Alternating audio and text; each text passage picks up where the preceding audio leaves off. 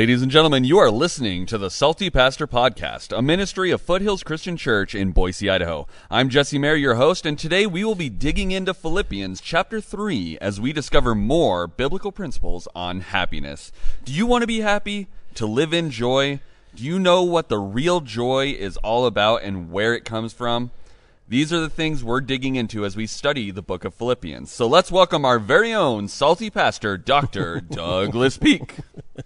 It's always so funny how you draw my first name out, Douglas Peak. It's like a baseball announcer. Or no, I want you to feel like a boxer. Oh, that's right. I want you to I'm a pugilist coming out, doing battle with the principles of the world. You are the Salty Pastor. Pretty salty, yes. It's so good to have all of you today joining us. Appreciate you subscribing to our YouTube channel, also to this podcast, giving it 5-star review if you're on iTunes. If you're on Spotify or another way, there's not an opportunity to do that. But so many people are sharing this with their friends. And I want to say thank you to all of you who are doing that, because our audience is really growing, and the impact of what God wants to do, I think, is growing exponentially. Absolutely. And today, let's dive into this is our Tuesday Biblical Studies Day. Yes. So we're going to be continuing our study on happiness in the book of Philippians. Mm-hmm. So why don't you give us a recap of what we've learned so far in the first 2 chapters of Philippians? Well, so far we discovered a couple basic principles. Chapter 1, and that is that happiness in your life isn't by changing your mood, it's developing an attitude of joy. And it's your baseline attitude about life. And you do this by defining your reason for existence. And Paul says that Jesus is ultimately the only real reason for existence. And that when you find your reason for existence in him, then you now have the capacity to develop an attitude of joy. That doesn't mean you will, but now the potential is there. And then he says in chapter 2, the first half, follow the example of Jesus Christ. And follow him by growing your humility. He says have the same attitude as Christ. And what we really dug into, well, what is humility and how does that make you more happy? And then the second half was we really need to take our relationship with Jesus seriously and start eliminating negative things that draw our baseline attitude of joy down. And then today in chapter 3, he kind of goes in an interesting direction, and he talks about how to build your confidence. That was not what I was expecting on today's podcast. Why is confidence so important in growing a really strong baseline for our joy? Well, the first reason why is because Paul said so in the Bible, and it's inspired. Paul said so, and it came from God, so do it. So I'm starting there. I take that as a given. Okay, for some reason, sir. Paul went in this direction, so it must mean something very important. Second, though, research has shown over and over again an incredibly powerful link, a causal link between confidence and living in joy. People who are confident live differently. Okay, they do different things. They approach life differently. People who are confident because they live different increase their joy. Their baseline attitude of joy goes up, and what that does is that reinforces their confidence. So it's intertwined, and it kind of builds on each other. Well, confidence is such a weird thing, especially in this day and age. Like, I feel like in some ways, in some aspects of my life, I'm really confident. I walk in, take command, and then there's some other areas that I'm not so confident. You wouldn't care to elaborate on any of those? Probably not in a public setting. Too much self-disclosure, not going to happen. Well, I think that the direct link, between confidence and happiness is something that we ought to explore, because I think everybody has that in their own life. We're confident in some areas, and as we get older, we get more confident in more areas. But there's always areas where we don't feel confident, and I think that's really important. So what is the link? What influences confidence? As children, we begin to develop confidence not because people tell us we're great, which is really the mistake of the secular self-esteem movement. If you tell kids that they're great, you give them a ribbon for any reason, participation awards, then their self-esteem is going to go up. Well, this is found to be faulty and not true, because in actuality, confidence is developed as a child when you achieve something, you see. So the old adage that dads used to say, if you're going to do a job, do it right and slow down and get it done. Work until it's done. That actually builds confidence in people, particularly kids. However, as you grow into a young adult and then into an adult and start to mature, you realize that achievement cannot actually be confidence. It's how you start to develop it, but it's actually something a little different than just achievement. So let's go through what Paul wrote. Let's see what he's teaching and kind of dig into it a little bit. So I'll start by pointing out in verse 1, you'll notice and that... we're in chapter 3. Chapter 3, yeah. Chapter 3, I'm sorry, verse 1. It says this, "Further, my brothers and sisters, rejoice in the Lord." So now we see him returning to the thing. This is all about joy. And your joy can come from the Lord. He says this, "It is no trouble for me to write the same things to you again, and it is a safeguard for you." So, our joy is in the Lord, always and forever. We need to be reminded of that, and we need to safeguard it. Okay? So then he goes, verse 2, this is really interesting. A lot of people don't know that Paul talks this way, but notice what he says. "Watch out for those dirty dogs." Dirty dogs. Watch out for those dogs, those evil doers, those mutilators of the flesh. Well, who in the world is he talking about now? He's intense here. He's pretty intense. For being so joyful. He's throwing some pretty serious shade. What's he doing? Well, first of all, he's talking about a group of people that were traveling behind him. They were preaching Jesus, but then they would say, but in order to follow Jesus and receive his grace, you have to get circumcised, okay, and become a full Jew. And Paul is saying, no, we already resolved that at the first council in Jerusalem in Acts chapter 15. That's not true. And so these people went up to Philippi, which was predominantly Romans, almost all Gentiles.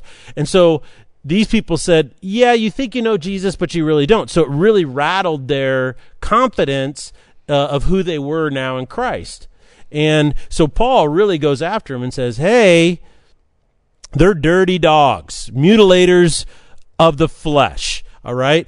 And then he says, it is we who are the circumcision, we who serve God by his Spirit, who boast in Jesus Christ, and who put no confidence in the flesh. So what he's saying here now is that there will always be people who can undermine your confidence, and what they do is they get you to doubt your relationship with Jesus and who you truly are in him. And that's a really important thing. So he's really going after them. Is it safe to say that maybe Paul was the first salty pastor? Like, was he the first one? Yes. Well, yeah. A little aggressive. Well, you could say he was the second because I think Jesus was pretty salty. Jesus was pretty salty, but Paul followed in his footsteps pretty Yes, well. He did. We should follow the example of Christ in all things. So it's true that all human beings can be affected by the attitudes of others. We know this. Yes. If we want to live a life in joy, we need to be aware that people can impact our sense of confidence. So the way we keep people from undermining our own confidence is basically by reinforcing our identity in Jesus, exactly. Having that really strong block that's not so easily shaken or influenced. Right? Yeah. Mm-hmm. And we can keep our confidence strong by not allowing those types of people to influence who we are in Jesus. Mm-hmm. And if we allow them to undermine our identity in Christ, then our confidence can also be undermined. Exactly. And there, you pointed out the links at how it kind of works.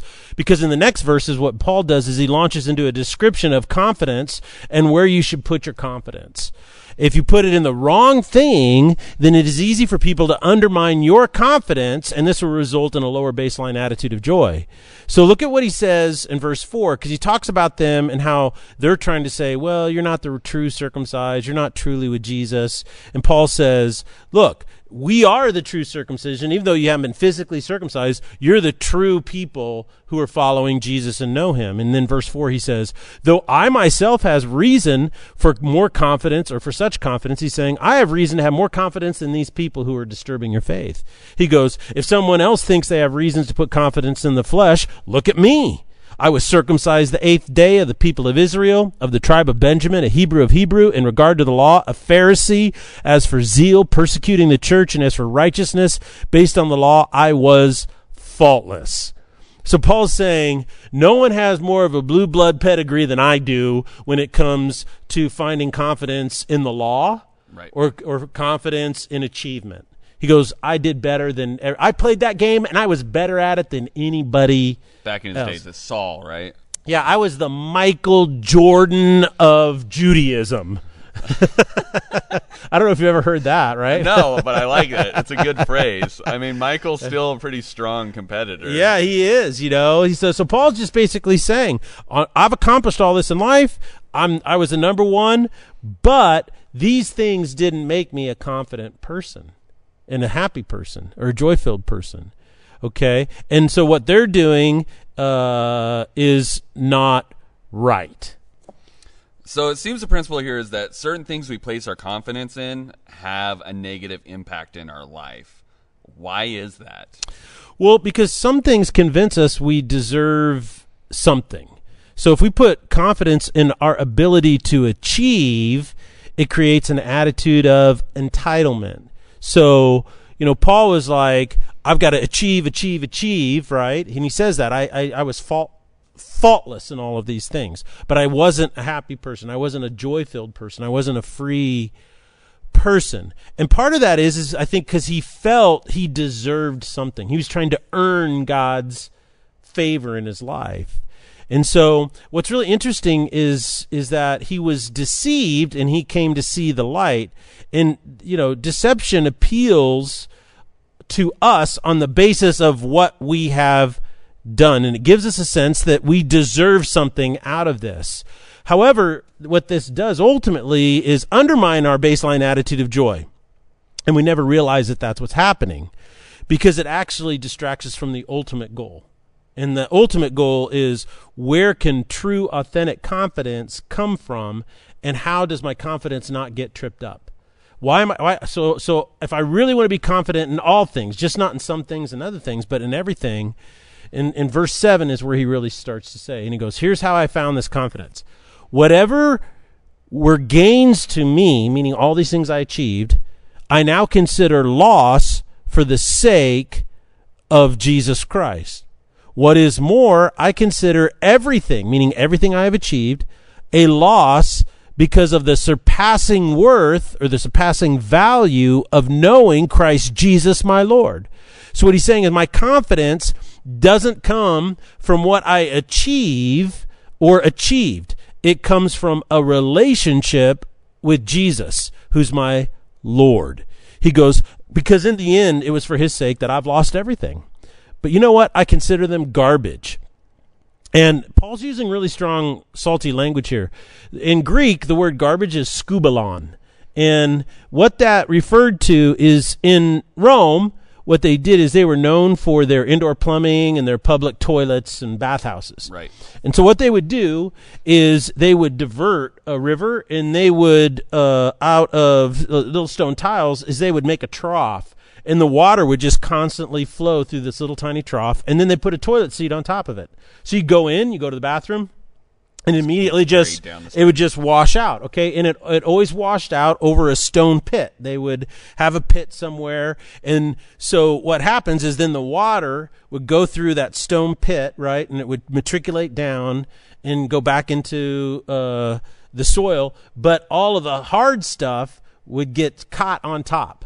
Okay, and that was called skubalon. So he's using very strong language. He's saying, I consider it a whole bunch of, skubalon. Yeah. So that's what he's saying. He says, I consider it skubalon, that I may gain Christ. In other words, I don't want what I achieve and what I do to get in between my relationship with Jesus and gaining him so that I can be found in him. And that is a very important phrase, because this is all about identity. I want to be found in Christ, not having a righteousness of my own that comes from the law or what I achieve, but that which is through faith in him. A righteousness that comes from God on the basis of faith. So my faith opens the door for God to put the righteousness of Jesus upon me. He bestows it on me. Verse 10 says, I want to know Jesus. Yes, I want to know the power of his resurrection. I want to participate in his sufferings. I want to become like him in his death, and so somehow attain to the resurrection of the dead. So the ultimate goal for Paul that allowed him to be the most confident person in the world, it seemed like, was to know Jesus and Jesus Christ alone. And what happens is if we try to use our accomplishments to build our confidence, it will distract us from this primary goal. So what really strikes me with Paul's words is that he's focusing on where we really derive our core identity as people, which is something you've been talking about a lot. Is like, who are you and what do you believe about yourself, right? And if we try and build an identity around our own accomplishments, this can deceive us into thinking we deserve something in our life. And this ends up undermining our confidence, which then results in our lower baseline. It all comes back to that baseline of joy.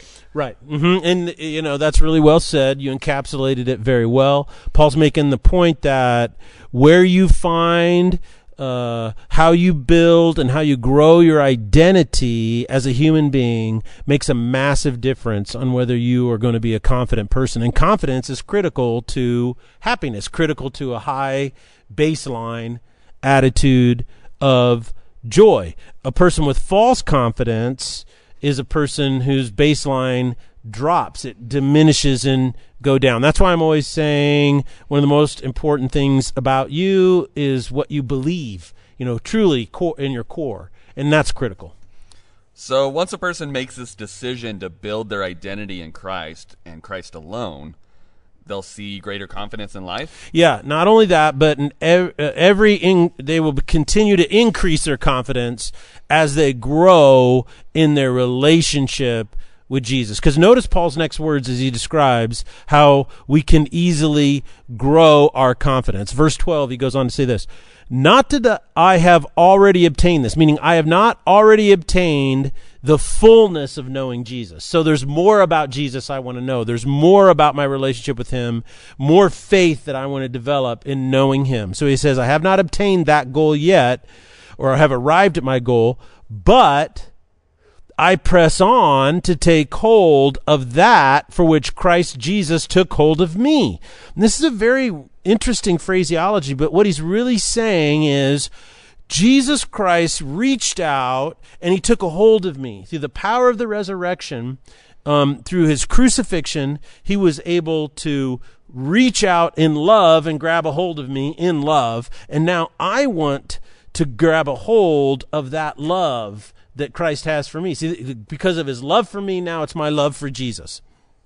And he says, verse 13, brothers and sisters, I do not consider myself yet to have taken hold of it, but one thing I do.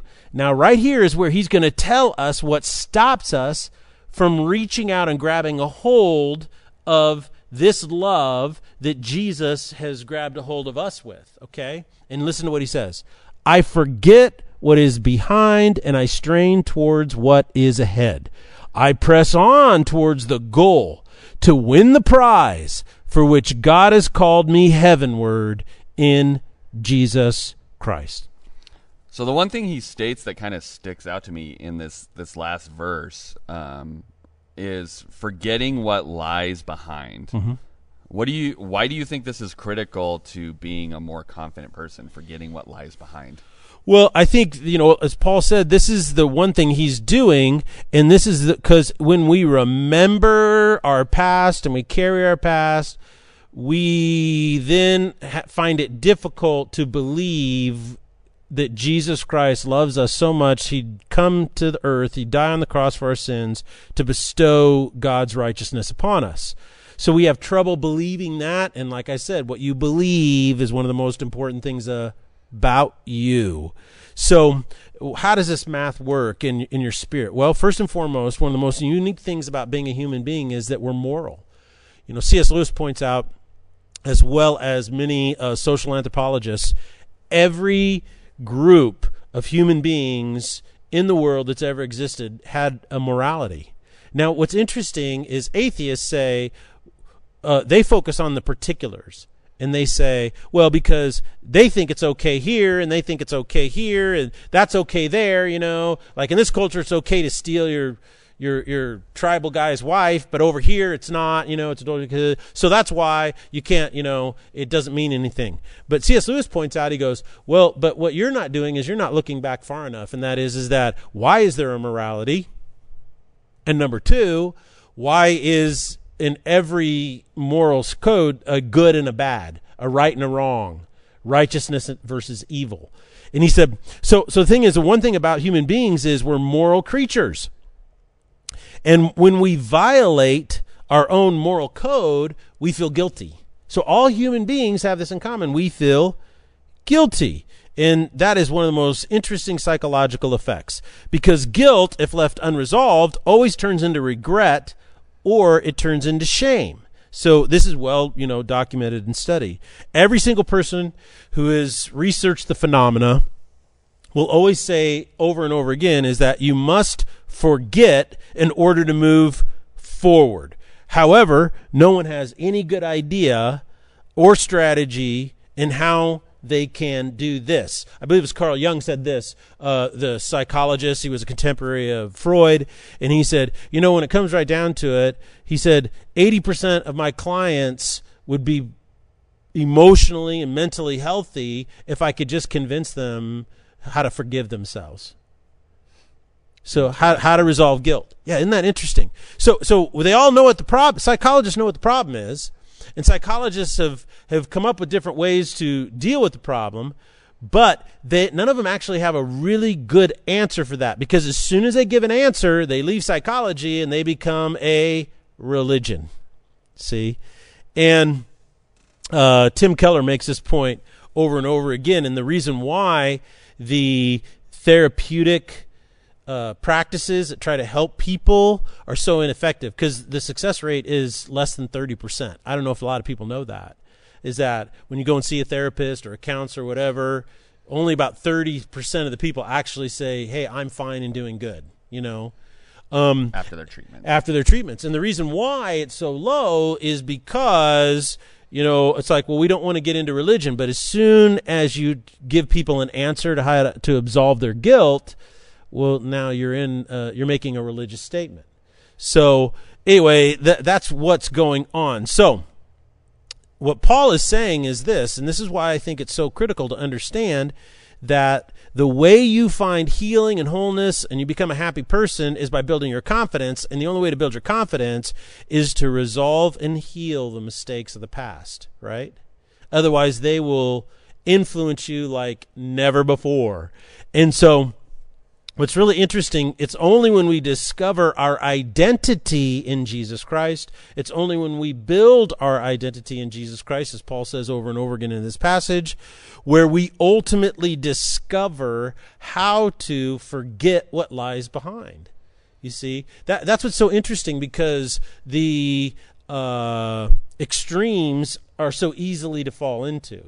One extreme is, I can't forget it, I can't let go of it, I can't forgive myself, it's so terrible, so terrible, so terrible. And underneath that, if you really dig down, what you find is a person who's trying to force themselves to pay penance because they feel, if I pay the price, then maybe I'll feel better. Right. But you can't pay the price for your past sins. It never works. Okay? But then you have the other person on the other extreme, on the other side, who is like, I don't care who I hurt, or I don't care what I did, or I don't care about my mistakes. They're so self-oriented. People call this narcissism, that what other people think and feel are irrelevant, because they are so in denial that their behavior has any impact even on themselves, right? Right. And so this is another reason why people fall into addictions. Addictions have a lot to do with shame, right? And you can't get rid of it and deal with it. So you turn to you try to medicate your pain. Right. So this is at the root of so many addictive behaviors. I mean, I could just go on and on and on how the world doesn't solve the problem. But Christianity, Jesus Christ does. Because on the one hand, it says, you aren't, in your identity, you aren't bad. Okay? In your identity, at your core identity, you're created in the image of God, that you are loved by God. And so God has a passion for you. But at the same time, you do evil things, and you do bad things, and you do sin things. And a lot of what you think you're building your identity around is actually a sin thing, because it you're not willing to let it go in order to reach fully towards Christ, you know. And so on Thursday, we're going to talk about this because right now there is a huge debate going on in American society about the LGBTQ plus thing, right? And what people don't realize is that at its very core, some of the things I've been talking about in the past, and that is the Frankfurt School of Critical Theory, postmodernism, deconstructionism, all of these things are an attempt to redefine what it means to be a human being. Okay? And once you redefine what it means to be a human being, then you see where all of this stuff comes from. And so we're going to talk about that on Thursday. Well, and I think I love the part that it's Paul that's saying this. Like, he came with some of his own big mistakes in the past during his time as Saul, you know, but before his transformation. And so it's like he's saying, I found my true joy by letting go of these mistakes. I know they were mistakes. I did these things, and that's how he found joy. And so I find it really powerful that he's sharing that insight, because it's like sometimes you look at people that seem to have it all the way together and they're like, well, they could have never made mistakes as bad as mine. And Paul's going, I am truly happy and I did some things. And so I think it's really powerful that he's sharing that. So are there any final takeaways you want to give us before we sign off for the day? Well, I'm just excited about all of these things. And I really think you need to jump into the notion that when you focus on your identity and who you are in Christ, that's where ultimately your confidence for all of life can come from. So I just want to encourage each and every one of you listening today to take the step to just evaluate and really think and ask God a simple question when you talk to him. Say, Jesus, you know, what am I putting my identity in?